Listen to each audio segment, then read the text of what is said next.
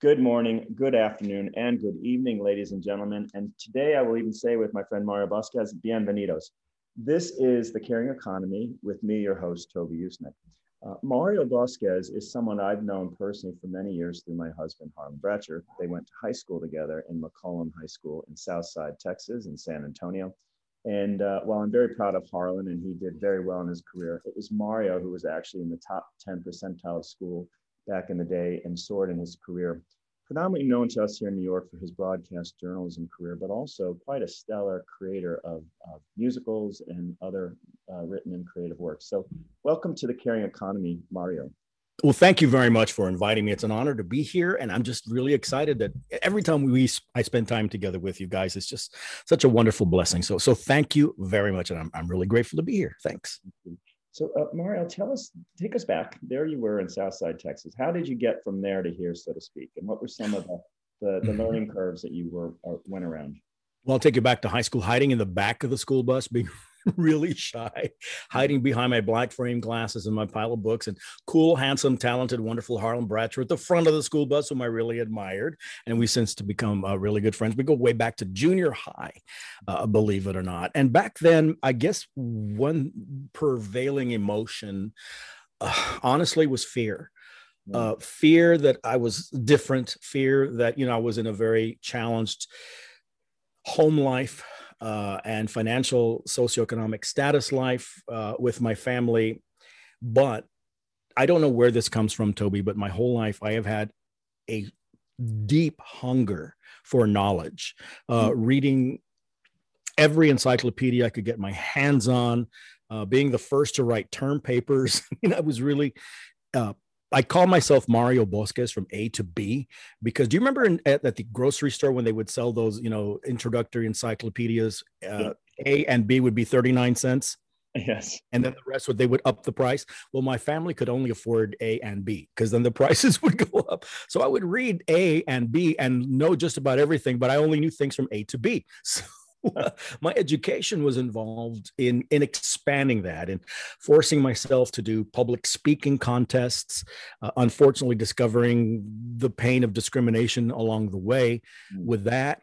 Theater, working in the dramatic side of my life.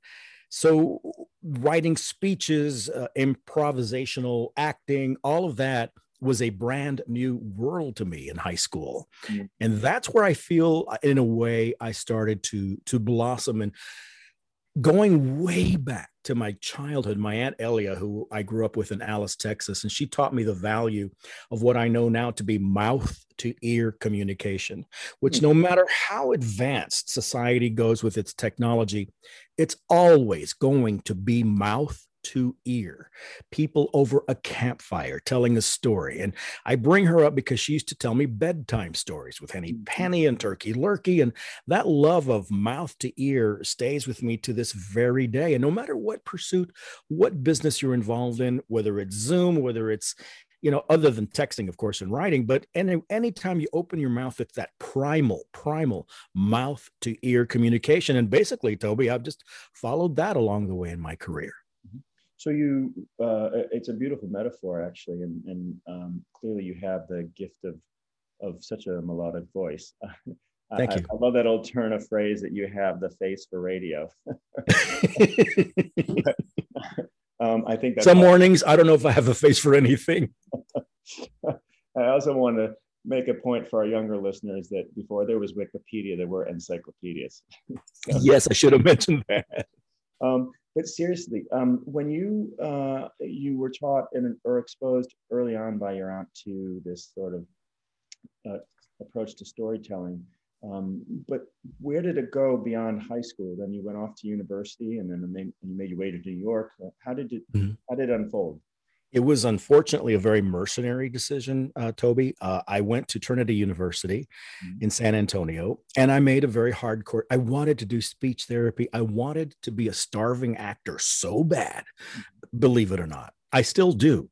But, you know, with my family's financial situation, I thought, what can I do with communication that could possibly make me the most money the fastest for myself and primarily for my family?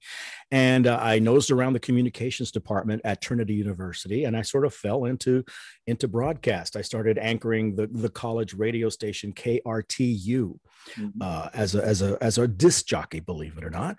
And then on graduating from high school, from college rather.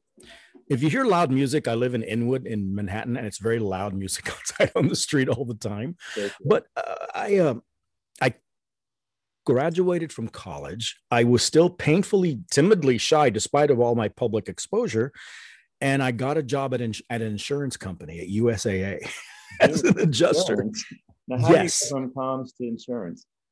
Well, I just wanted a job to help my family. And I was afraid, frankly, to pursue the most money, the fastest route for my family with TV and radio. So crediting my sister Irene, she says, no, you are not. You graduated with communications. She went and borrowed / stole a videotape from her community college. She's probably still in trouble for that. Gave it to me and said, go make a copy of your work. So I made a copy of my work at Trinity and handed it in to a local television station at KSAT. KTSA radio, got a job there, overnight news anchor, and then transitioned to television. And I was off. And there I was, a general assignments reporter. And then after that, a morning anchor on KSAT 12 in San Antonio for many, many years. And I did a show called PM Magazine, where I traveled basically around the world in sort of a travel log entertainment show. And that's what I did for many, many years. I did that. Then I found an agent, and I hadn't had an agent up until then. And she said, are you sitting down? I said, yes. She says, they want to interview you in New York. So I came up to New York for WNYW TV Channel 5. I interviewed with the news director and assistant news director, and lo and behold, I got the job. And I had never lived away from Texas, lived away from home. So that was a traumatic experience. However, it helped my family in many ways. My niece, whom I raised as my daughter, wound up graduating from Tisch School of the Arts at NYU. So had I not taken those chances a long time ago, none of this would have ever happened. So two things about that transition. One is your agent. What was her name? Her name, hold on, I had two at the time. I had N.S. Beanstalk, and prior to Shirley Barish, the late Shirley Barish, who was fantastic. Both great names. How important then and now is it for a talent to have representation? Well, initially, you can be taken advantage of if you do not have representation in other markets. As far as the amount of money that you should be making, we were taken advantage of. My co-host and I, we had the highest rated show in the city, and we're paid not minimum wage, but kind of above that. But we had what I called at the time sweet blindness, like that Fifth Dimension song, where you're not really aware of what other people are making and what you should be making. So it didn't really get in the way of doing the job, but in a way I wish I had representation, because you need it. That's their job, to take care of you, to take care of themselves, and to make sure that you're getting a fair shake in a very rough business. Absolutely. And then the second part of that question is, how did being a Latino affect, if at all, your selection, do you believe? Were they looking for diversity in recruitment? Were you ever doing anything in Spanish and they saw it? Or was it always just English language and they wanted you for that? I didn't know this at the time, Toby, but apparently by the way I physically look, I'm Mexican American, but I have all of these different ethnic flavors floating around in my DNA. I can apply to different fill in the blank ethnicities in a way. And I think one of the reasons I wound up in New York is physically I could be anybody, anything, and yet still fill the Latino box, on the what they're looking for. So yeah, that did happen. And there were times where they would say, you're too tall to be a Mexican. I'm thinking, that's not a compliment. Or your English is so good. It's like, my family's been here 5 generations. It better be good. I'm still very proud and very close to my culture. But yes, it did figure into sometimes you are filling a box. You are filling a blank, perhaps, in the requirements that they are after. And I sort of realized, yes, fine, they're using me for that. However, I have my own work ethic that stands aside from that and, says that's why they call it work. They don't call it vacation. Do your job. Every day is your first day on the job and your last day on the job. Because think about it. Your first day on the job, you're on your best behavior. You're putting out your best output. Your last day on the job, you want to leave a good impression. So I keep that energy every day, no matter what. And ethnicity aside, flavor aside, everything else aside, it's all for me about the work. And I think one of the best compliments I got, and it's going to tell you how long ago I got this compliment from an old news director. You remember IBM's electric self-correcting typewriters? I mean, you're too young to remember. Our younger listeners would know, but yes, yeah. Before there were. Toby, you're too young to remember this. Well, on IBM's electric self-correcting typewriter, if you made a mistake, you would push a certain key, it would back it up and type whiteout over that and fix it. He says, I never worry about you, Mario. And I said, why? He says, you are like an IBM's electric self-correcting typewriter. He says, you self-correct. He says, just before I'm about to say something to you, you've already corrected it. And you know where that comes from? And this is crazy, but I do it. And perhaps because I'm on the spectrum, I don't know, but it works for me. And that, I mean, is I periodically have meetings with myself. I sit myself down. I go over everything that I'm doing. Am I up to my best expectations of myself? I don't need anybody else to do that for me. I am self-correcting. And I do have, like before I launched my podcast, and this does dip over into the world of insanity perhaps, but before I started my podcast, Run the Dish, I sat myself down. I interviewed myself. I had a meeting with myself. Are you up to this? Do you have the time to do this? Do you have the follow through? Do you have what it takes to? So I interviewed myself and I hired myself. And I promise you, if I had not filled some of those qualifications, I would not have started the podcast. But I have been doing this ever since I was a little boy. I can't tell you where it came from, but yes, to answer your question, there are times when your brown skin or your what ethnicity is he again type thing does fill in some blanks. But to me, yes, that's there. But my job is to do my job. So there you go. Well, that's awesome. And I can think that perhaps as a young boy, the ways you dealt with a sometimes difficult home reality or challenges in the classroom brought out that sort of perfectionist tendency in yourself, trying to always autocorrect or edit to fit into the mainstream. Exactly. Now, also remember, I was in hiding for many reasons, going way, and I'm not patting myself on the back. It's just the way nature dealt the cards with me. In second grade, I could read and spell like a high schooler. Wow. I didn't know that. Well, the teachers did. They did a very bad thing in a way. I know they had good intentions. They would take me to the high school level grades and make me spell and read in front of them to shame them. Wow. And guess who was the least popular kid on the playground? Because it was all one unit school. It was a Catholic school. It was me. So I learned for many years, Toby, to play dumb. Wow. And say, I don't know the answer to that question, sister. I do not know. And I did. Yeah. But I'm not, it's not self-aggrandizement. It's just who I was, my makeup, how I was born. And maybe the spectrum filled in on that. I do not know. All I can say is I spent many years hiding, and it was only until recently I stopped hiding. Ladies and gentlemen, again, today on The Caring Economy, we have Mario Bósquez, who's a very well-regarded broadcast journalist here in New York. Recently, one way in which you will hear him is on 1010 Wins, one of my favorite local stations. Thank you. And also, it's been with many broadcast networks across the country, and also written all kinds of original musical scores and on and on and on. But Mario, I want to ask you a little bit more about that. When you talk about your sort of coping, do you think that things have gotten "quote unquote" better today for kids who are different? I think that film, television, celebrity are now shining a light on bullying, and I'd like to believe that things are getting better, but I wonder if I'm being naive, what your observations might be. Well, I don't think you're being naive in any way at all. I think you're being realistic in that, I'm just going to go ahead and say it, bullying will always exist. It's somehow wired into the system. I don't know why or how. In a way, it comes from everybody's striving to be the best. and the best they can be. And yet there are other people that are not taking it in that way. They're saying, well, I'm going to find ways to trip that person up so then I can be the best. It's a pecking order.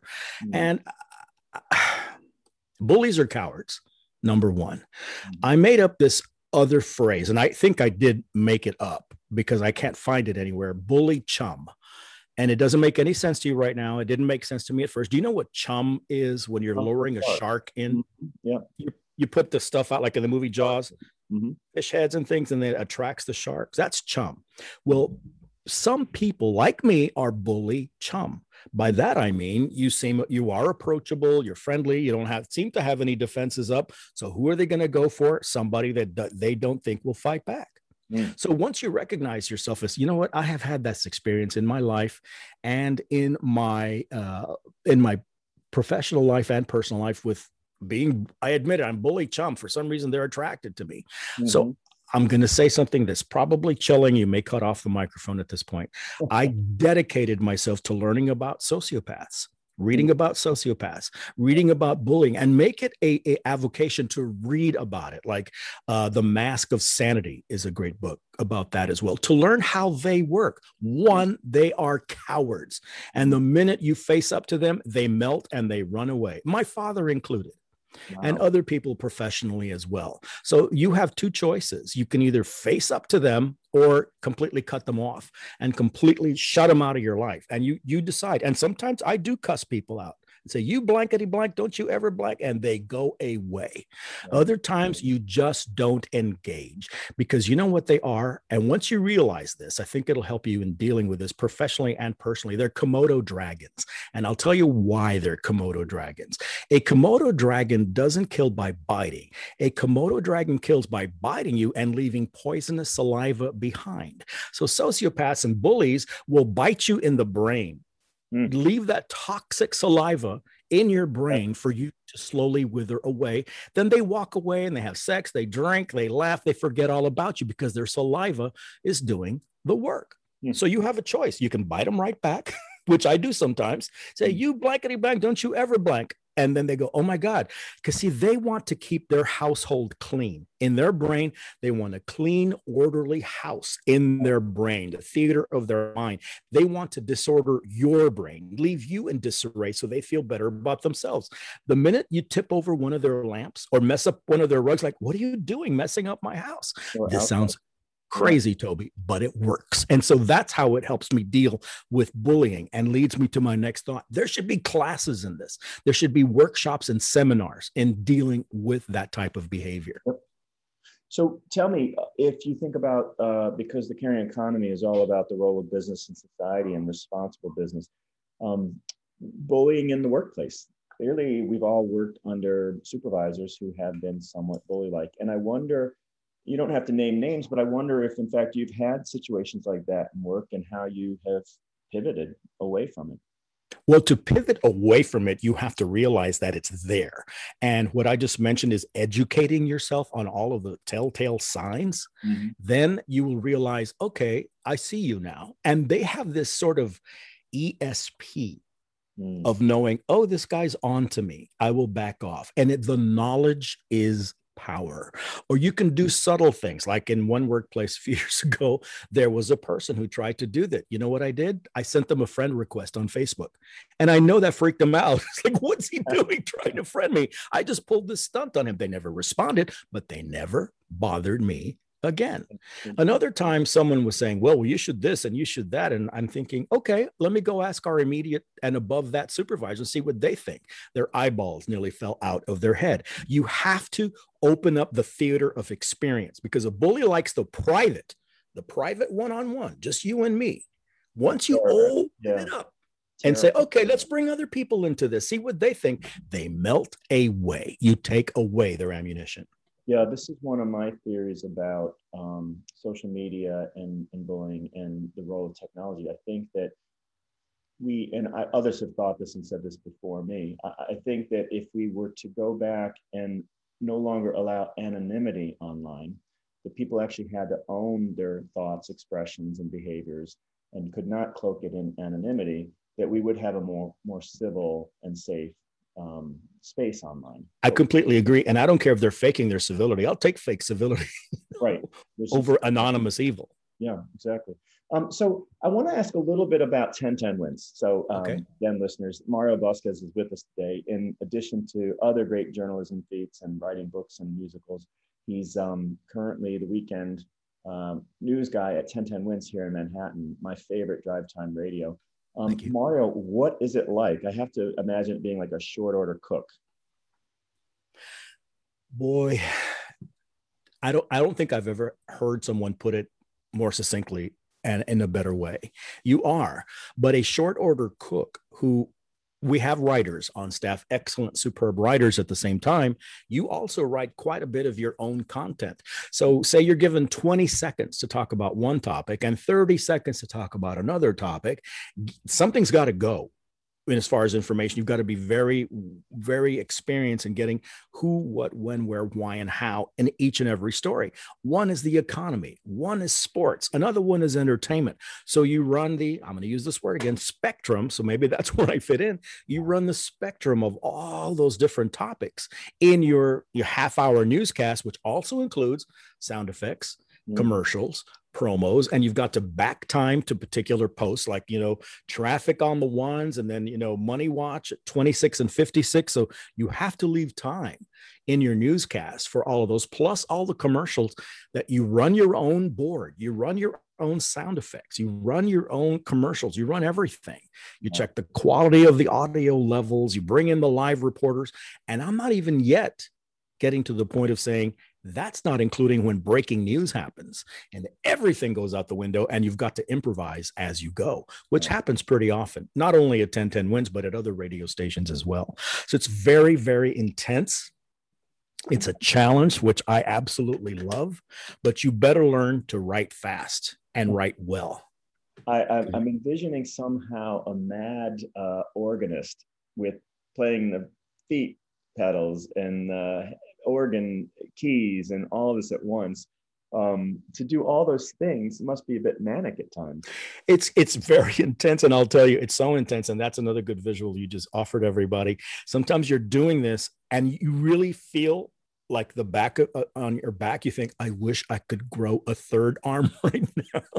I really could use the third arm to push that button right over there, because you're reading a news story. You're queuing up, getting ready to play your next commercial spot. You've got your next sound effect coming up. And then you have our wonderful news editor coming in your ear or in your chat window saying breaking news. Pull up the breaking news sounder and I'm putting up some information in the chat window, ad lib about the story, go. Yeah. And everything else has to hold, and you do your breaking news.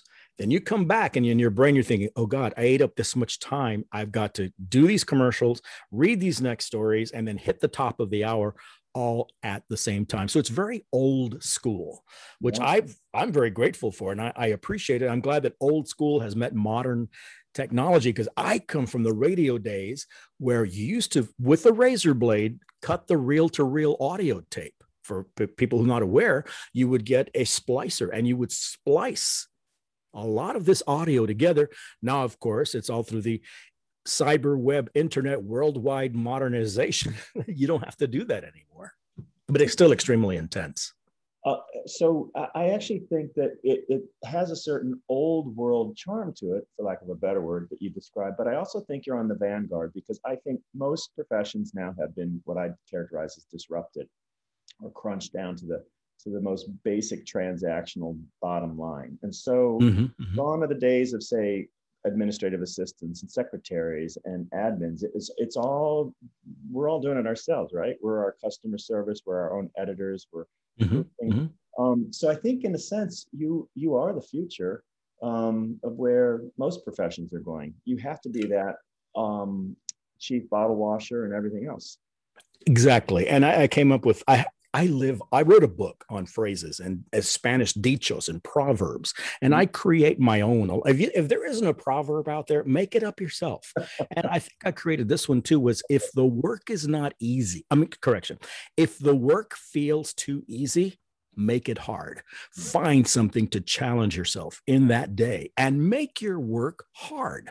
Take something on to study it, restudy it, take it apart, put it back together, because in the long run, it's going to, another favorite word of mine, it's going to inform every other platform that you work in. If I'm working on my podcast, that informs my radio work. My radio work informs my theater work. They all are in my head, in like those old-fashioned switchboard operators that would plug the jacks into the different, they're all informing each other, even when you're not even aware of it. For example, in theater, I played a woman in a play, you know, and loved the experience.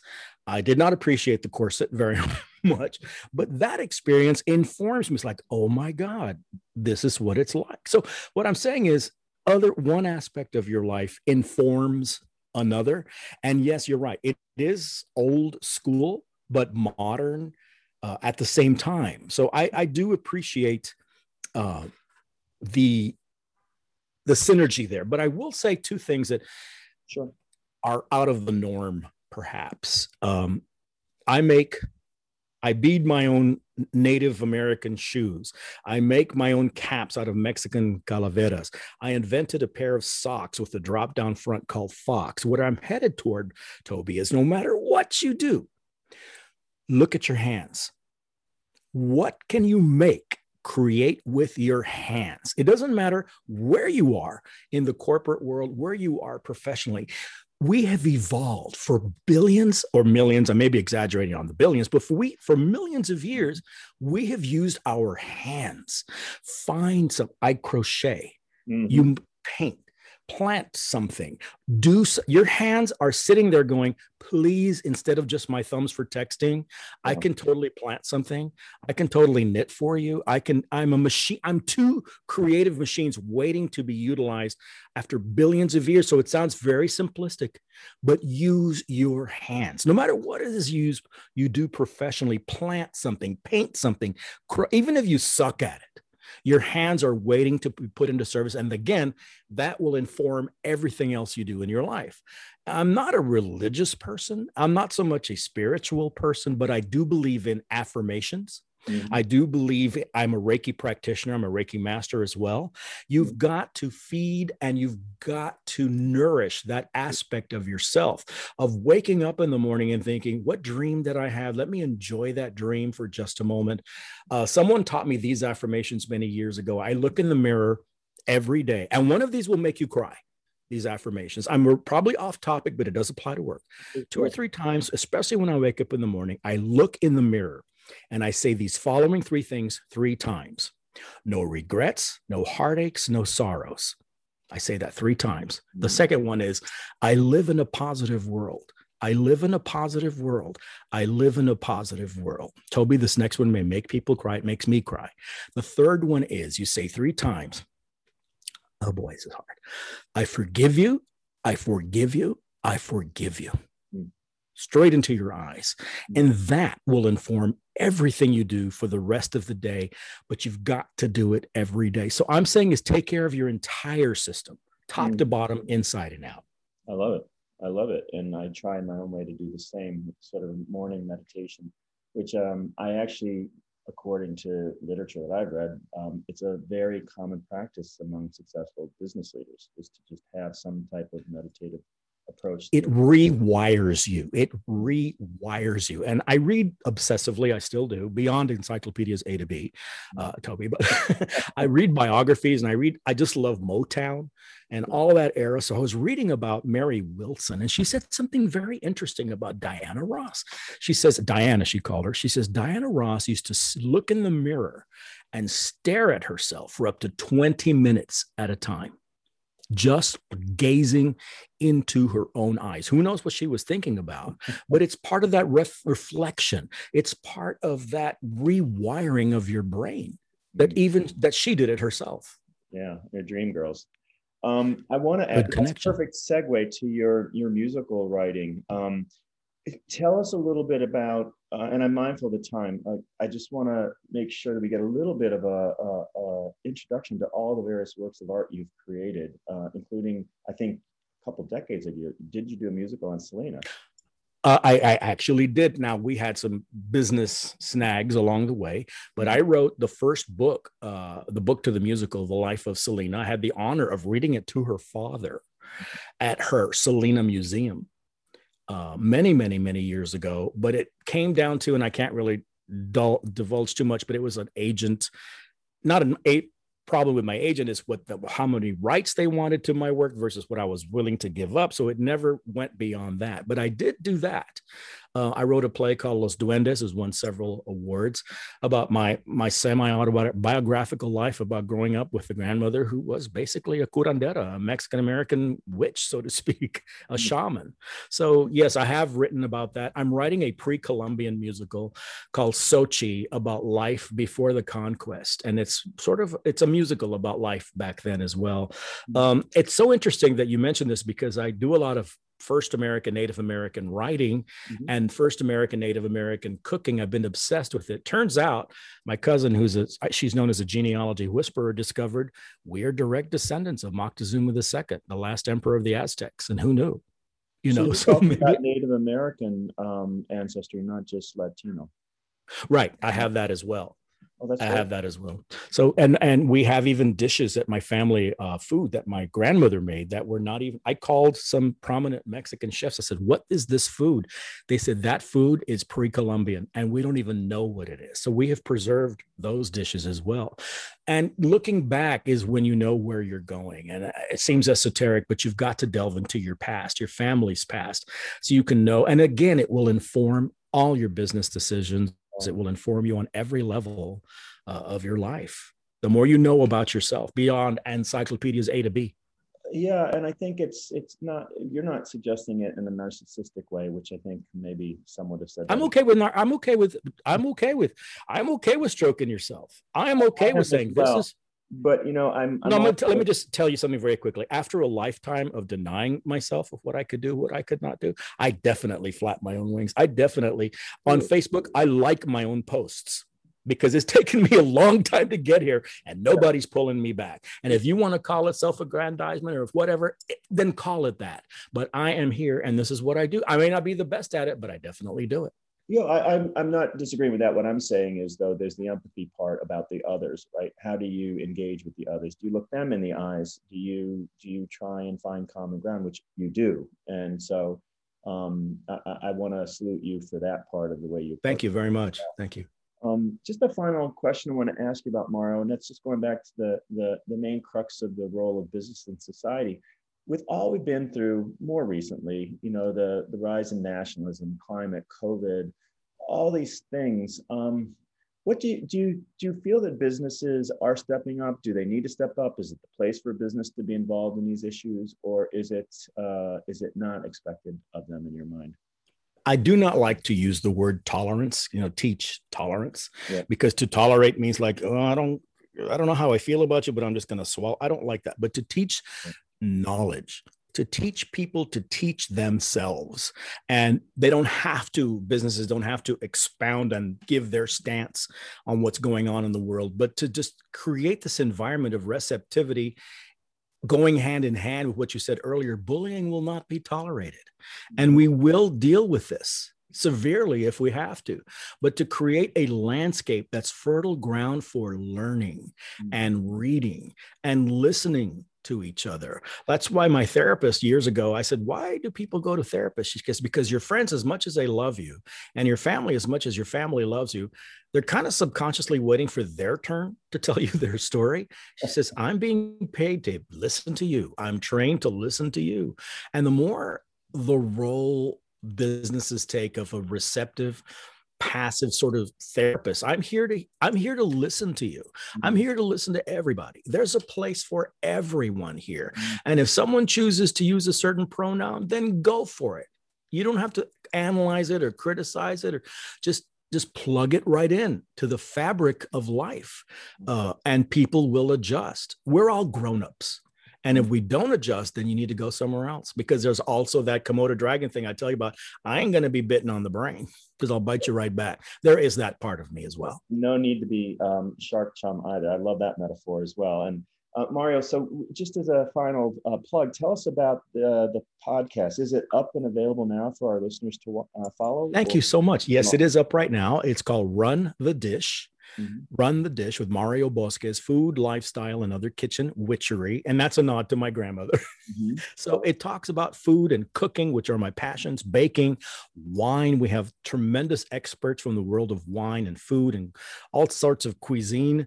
In addition to that, we have fruit, vegetable, and nut of the week, where we profile a fruit, vegetable, or nut. However, I give them human personality and they get to speak up for themselves. And as I say, it rarely ends well, because we give the fruit, vegetable, and nuts their own crazy personalities. I will say I'm a James Beard nominated communicator, so I'm very proud of that and bring those sensibilities. I worked at Martha Stewart Living Radio for many years, 3 years, and Season 4 of the Food Network's Mexican Made Easy. So I have a few chops in there, along with my crazy elements. Like I'm booking a guy to talk about what extraterrestrials eat, because they're going to be presenting a project, the Pentagon's before the Senate soon. So I thought, you know what do they eat? So there's some crazy stuff that's fun, informational, and serious. We're going to talk about sociopaths on my podcast. I'm going to get an expert and say, teach us how to deal with bullying these types of people. So we do delve into the fun, to the serious, to the esoteric.